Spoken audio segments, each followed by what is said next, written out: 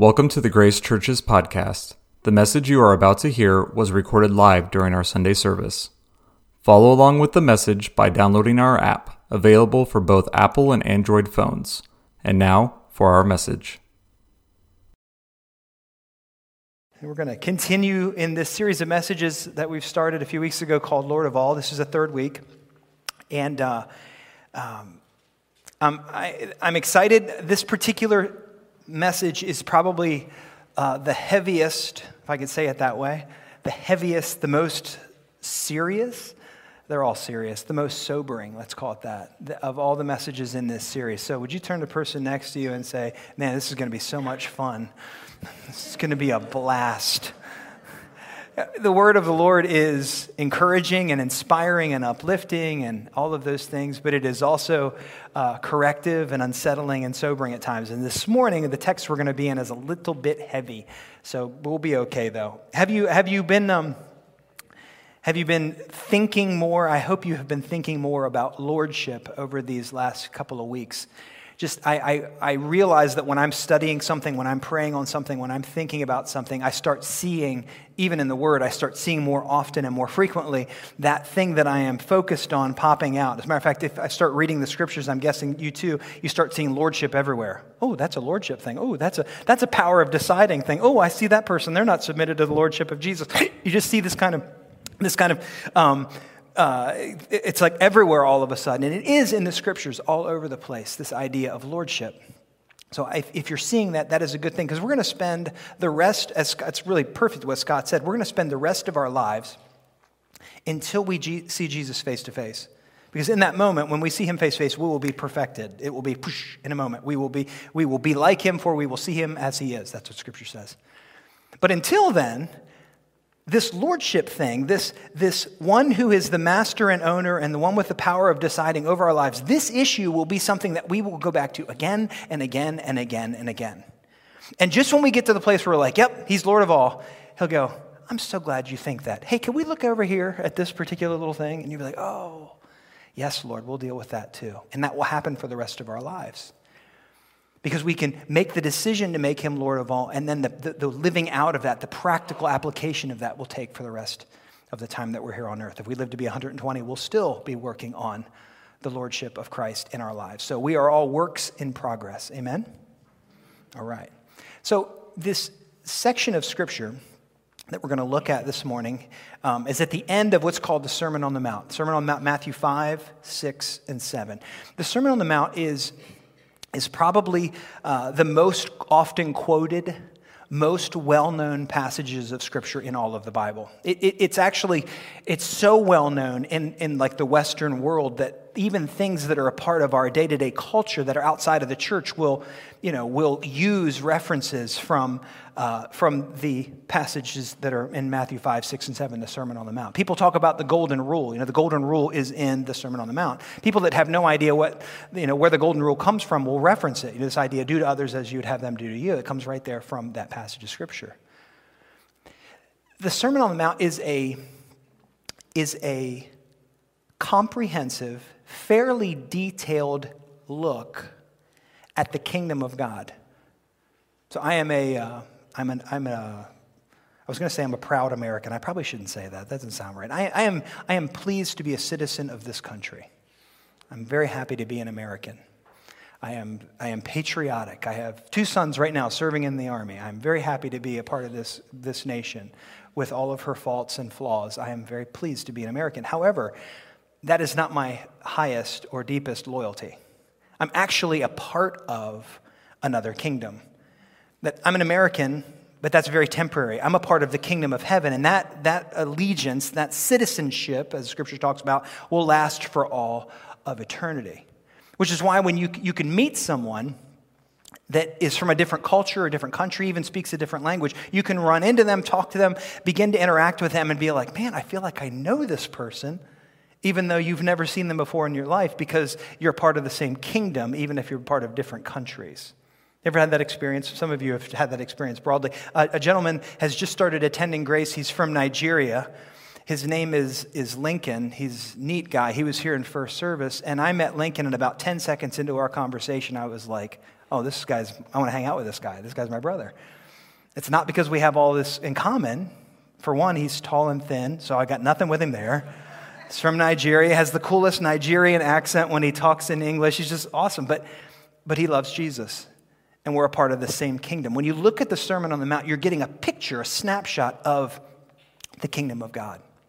And so when Jesus begins to teach in Matthew chapter 5, Matthew's recording what Jesus says, he teaches on all kinds of things, all different elements and aspects of life here on the planet and how they are in the reality of the kingdom of God played out. I mean, he talks about everything from, the way that we should deal with our anger to our anxiety, lust, divorce, instruction on prayer, how to treat your enemies, how to deal with the poor. There is just over and over. It just moves from one topic to another all the way through the 3 chapters of the Sermon on the Mount. And when you get to the end of the Sermon on the Mount, I think it gets kind of serious. I want you to look with me, Matthew chapter 7. We're going to be in 21, 22, and 23 this morning. But before that, the section before the place that we're going to be, Jesus begins to talk about false prophets. And he begins to talk about how they will want to come, and he mentions them being wolves in sheep's clothing. This idea, that's another thing that we hear in our culture. People know that concept even if they don't know where it comes from. And then he says, you will recognize them by their fruits. And then Jesus goes on to say, basically, I'm going to summarize Jesus' word. He says there's 2 kinds of people in this world. There are good trees and there are bad trees. Or in the ESV, there are healthy trees and there are diseased trees. And those trees produce fruit. And a good tree produces... Good, you guys read your Bibles. That's awesome. And the bad tree produces... Very good, right. And then he goes on, and this is the little sobering part, verse 19, he says, every tree that does not bear good fruit is cut down and thrown into the fire. Whew, that's pretty final. And then he gets to the portion of Scripture that we're going to look at, which arguably is the most unsettling, sobering passage of Scripture in all of the New Testament. Look with me. Verse 21 says this, Jesus speaking. He says, not everyone who says to me, Lord, Lord, will enter the kingdom of heaven, but the one who does the will of my Father who is in heaven. On that day, many will say to me, Lord, Lord, did we not prophesy in your name and cast out demons in your name and do many mighty works in your name? And then will I declare to them, I never knew you. Depart from me, you workers of lawlessness. But you turn to the person next to you and go, whew, heavy stuff, heavy stuff. Jesus says that there will be a time when people will come to him and say, Lord, Lord. They will use that word, Lord, that we've been talking about, the word that means the one with the power of deciding. They will come and they will say, Lord, Lord. And yet they will not be guaranteed entrance into the kingdom of heaven. Rather, it will be those that do the will of God, according to Jesus in verse 21. He says that there will be a day. He actually says on that day. And what day is he talking about? He's talking about the day of the final judgment. And if you've been in church for a while or you've read your Bible, especially the book of Revelation, you know he's talking about what's known as the Great White Throne Judgment. That day is the final judgment. And on the final judgment, according to Revelation chapter 20, at the end of time, at the final judgment, what will happen is this. That there will be all of these books, it says in Revelation chapter 20, that all of these books will be brought. Now, I can't even imagine the size of the library. But this library will be revealed in some way. All of these books will be brought out. And in these books will be the works of all who have lived from all eternity. Everybody who has ever walked the face of the earth, who has done anything, will have all of their deeds revealed. Everything that they've ever done. And it will be on that day that they are judged according to their works. And it also says in Revelation 20 that another book, singular, called the Book of Life. If you grew up singing hymns like me, it's the Lamb's Book of Life. And in the Lamb's Book of Life are all of those who have trusted Christ. So it says the books are opened and another book is opened. And anybody whose name is not found in the Lamb's Book of Life will not enter into the kingdom of heaven. That's the day that they're talking about in verse 22. That's the day that Jesus is talking about. Then on that day, many will point to their good works inside of the books and say, look at all the things that we did, Lord. Look how we did them in your name, these spiritual works. And Jesus will say to them on that day, those that are saying, based on my works, on that day, Jesus will say to them, I never knew you. Depart from me, you workers of lawlessness. Do you see what I mean about confusing and unsettling? It's heavy duty. This is serious stuff. These guys and gals are doing good things, we think. And yet they're told, I don't know you. I want to draw some conclusions from this text, and then we're going to take communion together this morning as we close. And that's really where I want to point everything towards that point of prayer at the end of the service. So let me gather some thoughts for you. If you want to take the notes, I think there are 4 points this morning. The first one is this idea that these people come and they say, Lord, Lord. Jesus says, not everybody who says, Lord, Lord, will enter into the kingdom of heaven. That word Lord is, again, kurios, that Greek word that we've been looking at, the power of deciding. The people that say Lord are not the same group of people that know Jesus as Lord. That having him be Lord is more than just saying the words. It is surrendering all of our lives to him. Write this down if you would, if you're taking the notes this morning. Christ's lordship is affirmed by the condition of the heart. It's not merely a title. Of course, we see that all the time. People misuse, and I don't even mean necessarily cursing, but people misuse the name of the Lord all the time. It's not the same thing to say Lord as it is to know him as Lord. Two very different things.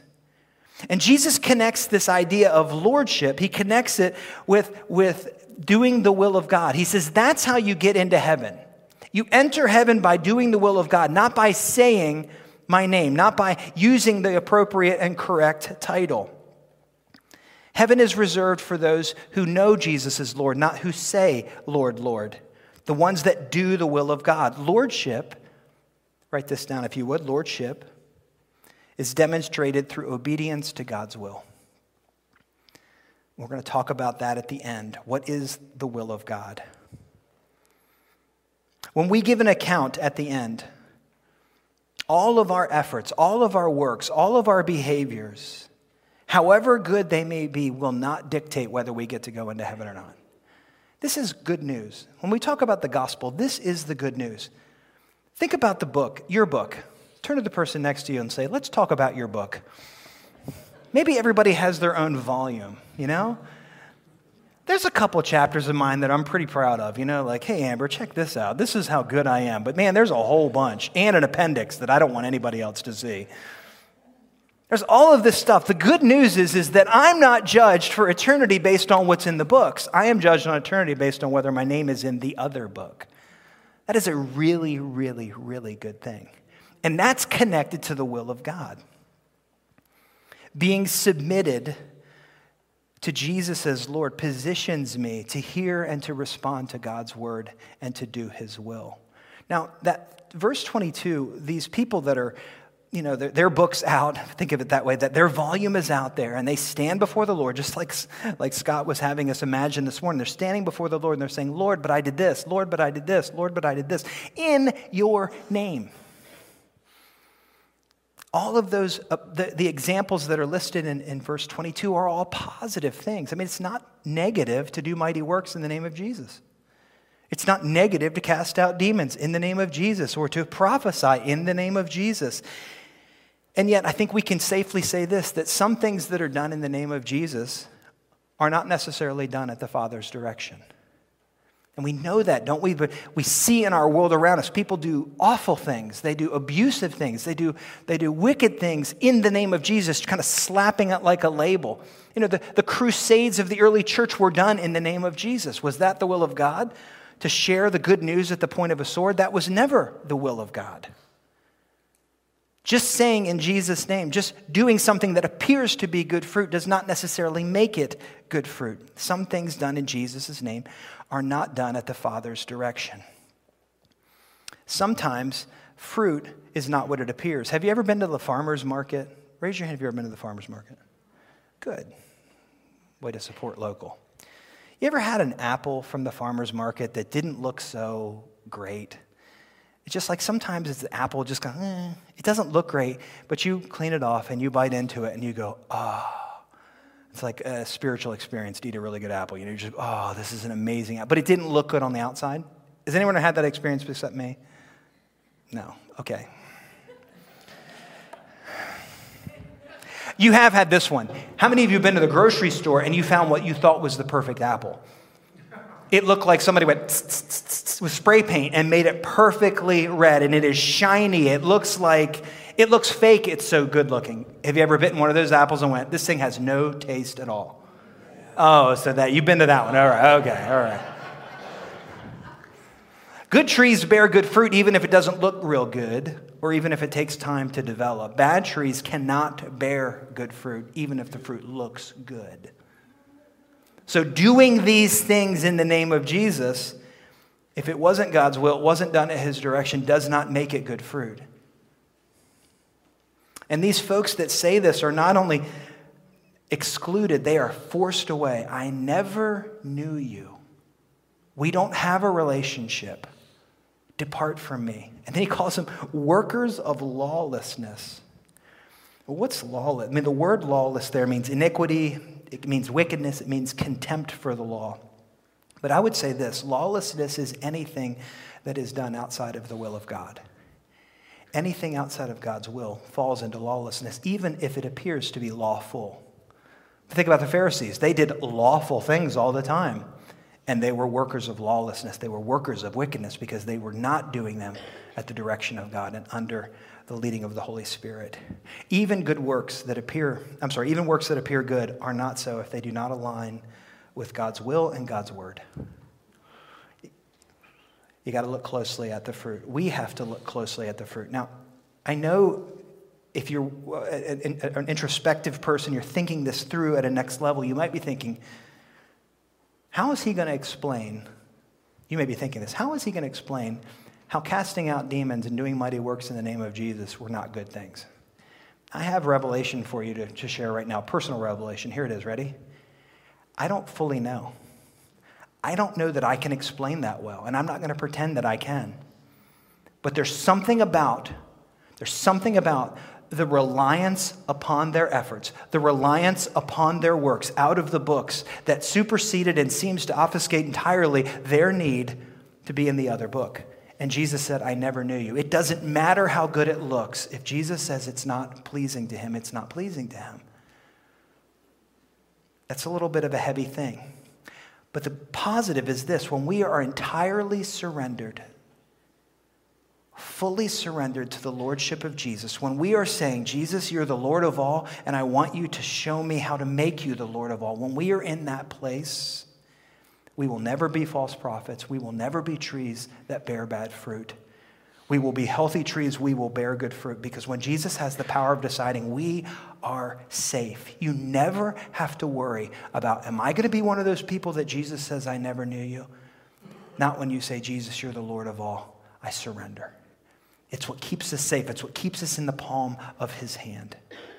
I'm going to invite Dane and Heather, if they would come forward. They're going to serve us communion this morning. If they can get themselves ready. And Sarah, if you'd come. These kinds of passages are a gift to us. Not because we understand every detail about them. I'm the first to say I don't understand every detail about this particular one. I find it unsettling. And it's probably because I want to lean on my works as proof that I am right with God. And maybe that's the message of this. You don't lean on your works. Lean into Jesus.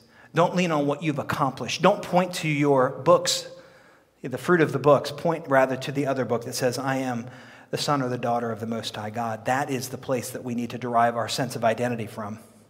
But these kinds of texts are good for us because they press us into a place where we think anew about God and we think anew in our spirits. And we can feel checked. Have you ever been checked by the Lord? I don't like that expression very well, but ever been convicted by the Lord?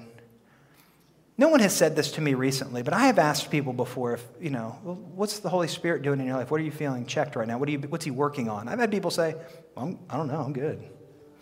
And I always think the same thing. You are not good. Because the check, the conviction, that work of the Spirit in us, drawing us back to the Lord in 100 different ways, that's the proof that we're on the potter's wheel and he's still shaping our lives. When we stop feeling the check of the Holy Spirit, when we stop saying, Lord, I don't want to be this group in verse 22, do a work in me freshly. When we stop doing that, that's the danger. Not when we realize, my goodness, I'm sinning, I'm messing this up. As backward as that sounds, is when we are aware of his conviction and aware of his need drawing us to him for him to work on us, we're in the best place that we can possibly be. It is when we stop listening to the voice of the Spirit and no longer heal that conviction or check that we are in danger.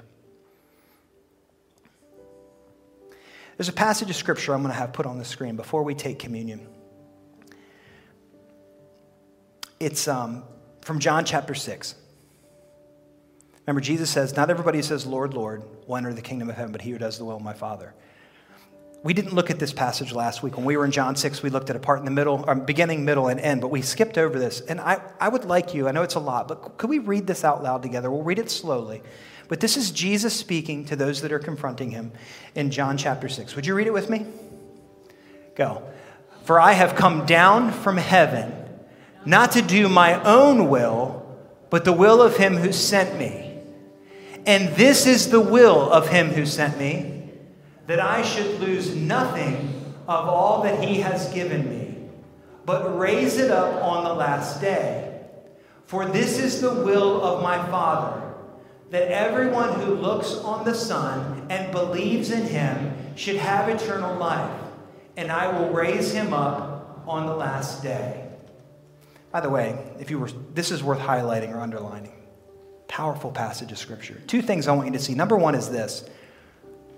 Jesus is the Lord of all. We want to give him the power of deciding over every detail of our lives. And yet, what does Jesus say at the beginning of this text? I came down from heaven not to do what I wanted to do, but what the Father wanted me to do. Even Jesus models submission to lordship, surrender to the Father. What he does to the Father, he invites us to do to him. But the second thing I want you to see is this. Remember, Matthew chapter 7, verse 21. Not everyone who says, Lord, Lord, will enter the kingdom of heaven, but those who do the will of God. What is the will of God according to that last verse? For this is the will of my Father, that everyone who looks on the Son and believes in him should have eternal life, and I will raise him up on the last day. What is God's will? Well, God's will is many things, obviously. It's bigger than simply looking at the Son. He has a will for every part of our life. But the primary place that we see God's will is when we look at the Son and we believe on him. He is Savior. He is Lord. And according to this passage, we get eternal life and we are raised up on that last day. That's the way that you get in the little book, the single book, instead of in all the big books.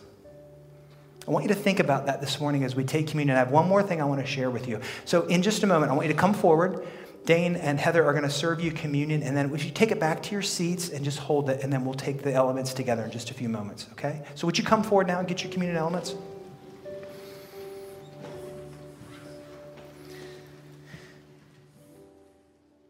Thank you, Miss Heather.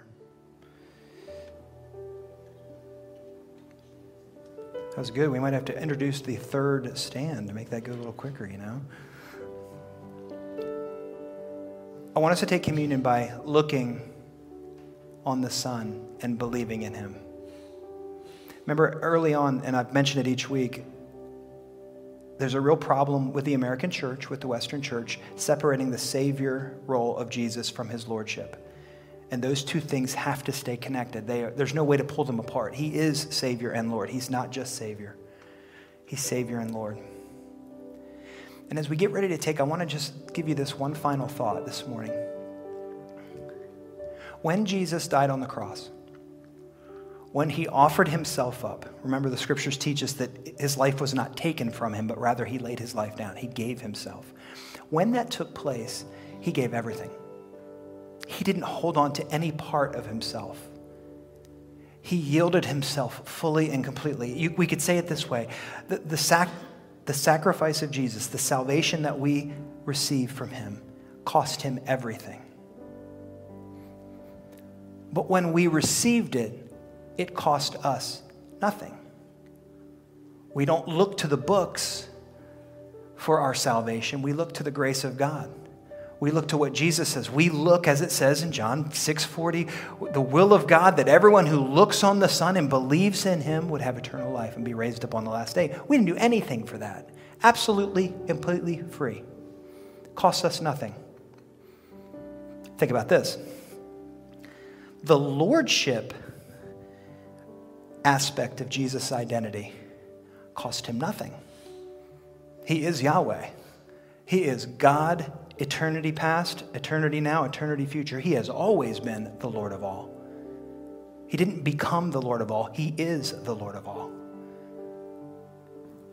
But for us to embrace his lordship, unlike salvation, which cost us nothing, embracing his lordship costs us everything. Jesus doesn't say, come and follow me on your own terms. He says, come, deny yourself, take up your cross and follow me. He says, if you want to find your life, you have to lose it. And when you lose your life, you will find it in me. Salvation is free, but lordship costs everything. And many of us, many Christians, many Christ followers around the world, but especially in the West, have only been told that Jesus will forgive all of their sins. And hallelujah, that is absolutely true. It costs nothing. But the other side of that is Jesus says, come follow me and be ready to give it all. So as we take communion this morning, I want you to let the two sides of his identity, the two sides of that same coin, rest in your spirit. And I want you to do some work. I'm assuming most of us have said, yes, Jesus, I want your forgiveness. But many of us probably, and maybe some for the first time, have never said, you're the Lord of all. I surrender unreservedly to what you want. We don't get his lordship on our terms. We get his lordship on his terms. So would you close your eyes right now? We're going to pray together. And if you've never said, Lord, be the Lord of all in every detail of my life, I surrender fully to you. I want you to pray that this morning. Father, in the name of Jesus, we come to you right now. We are so grateful for your grace. We're so grateful for your salvation that was entirely free to us. All we need to do is look to the Son and receive. All we need to do was believe on him that you sent, Father. We're so grateful for that. Your kindness is shown to us and that you lead us to repentance through this act of his sacrifice. And Lord, we do what this word instructs. We remember this morning the broken body and the shed blood of Jesus. We remember this morning what you did for us, and we are so thankful that we are clean, that we are forgiven, that we are washed, that we are made new, that we are forgiven of everything, Lord, past, present, and future. We stand before you holy and righteous because of the shed blood of Jesus, what we sang about earlier. And yet this morning also, Lord, we say freshly today, Jesus, you're the Lord. You are the Lord of all. And we surrender by an act of our will, by this moment in time, we say, Lord, we surrender everything to you. Lord, we cannot and will not hold anything back from you. No secret sin, no private grudge, no petty selfishness, no unkind word. We will not hold anything back. We say, Lord, you're the Lord of all. May you make your lordship manifest in every detail, every crevice, every corner, every thought, every motive, every part of our lives today. We surrender in the name of Jesus. Thank you, Lord. Make your people whole. Amen. Would you take your communion elements at this time?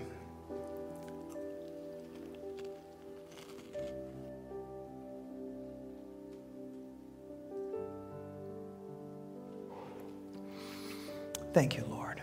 Thank you, Lord. And would you stand with me when you're finished?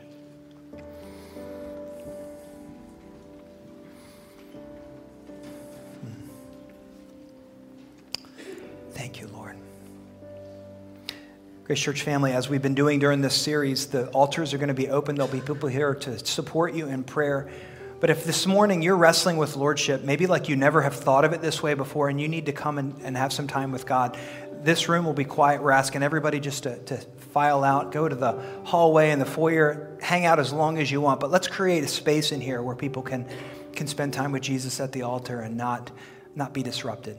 If you want to come, there'll be folks here to stand with you, to pray with you, to love you this morning. Would you extend your hands before you? I want to bless you in the name of Jesus before you go. We just sang this. Grace family, friends, visitors, those online, may the Lord bless you and keep you.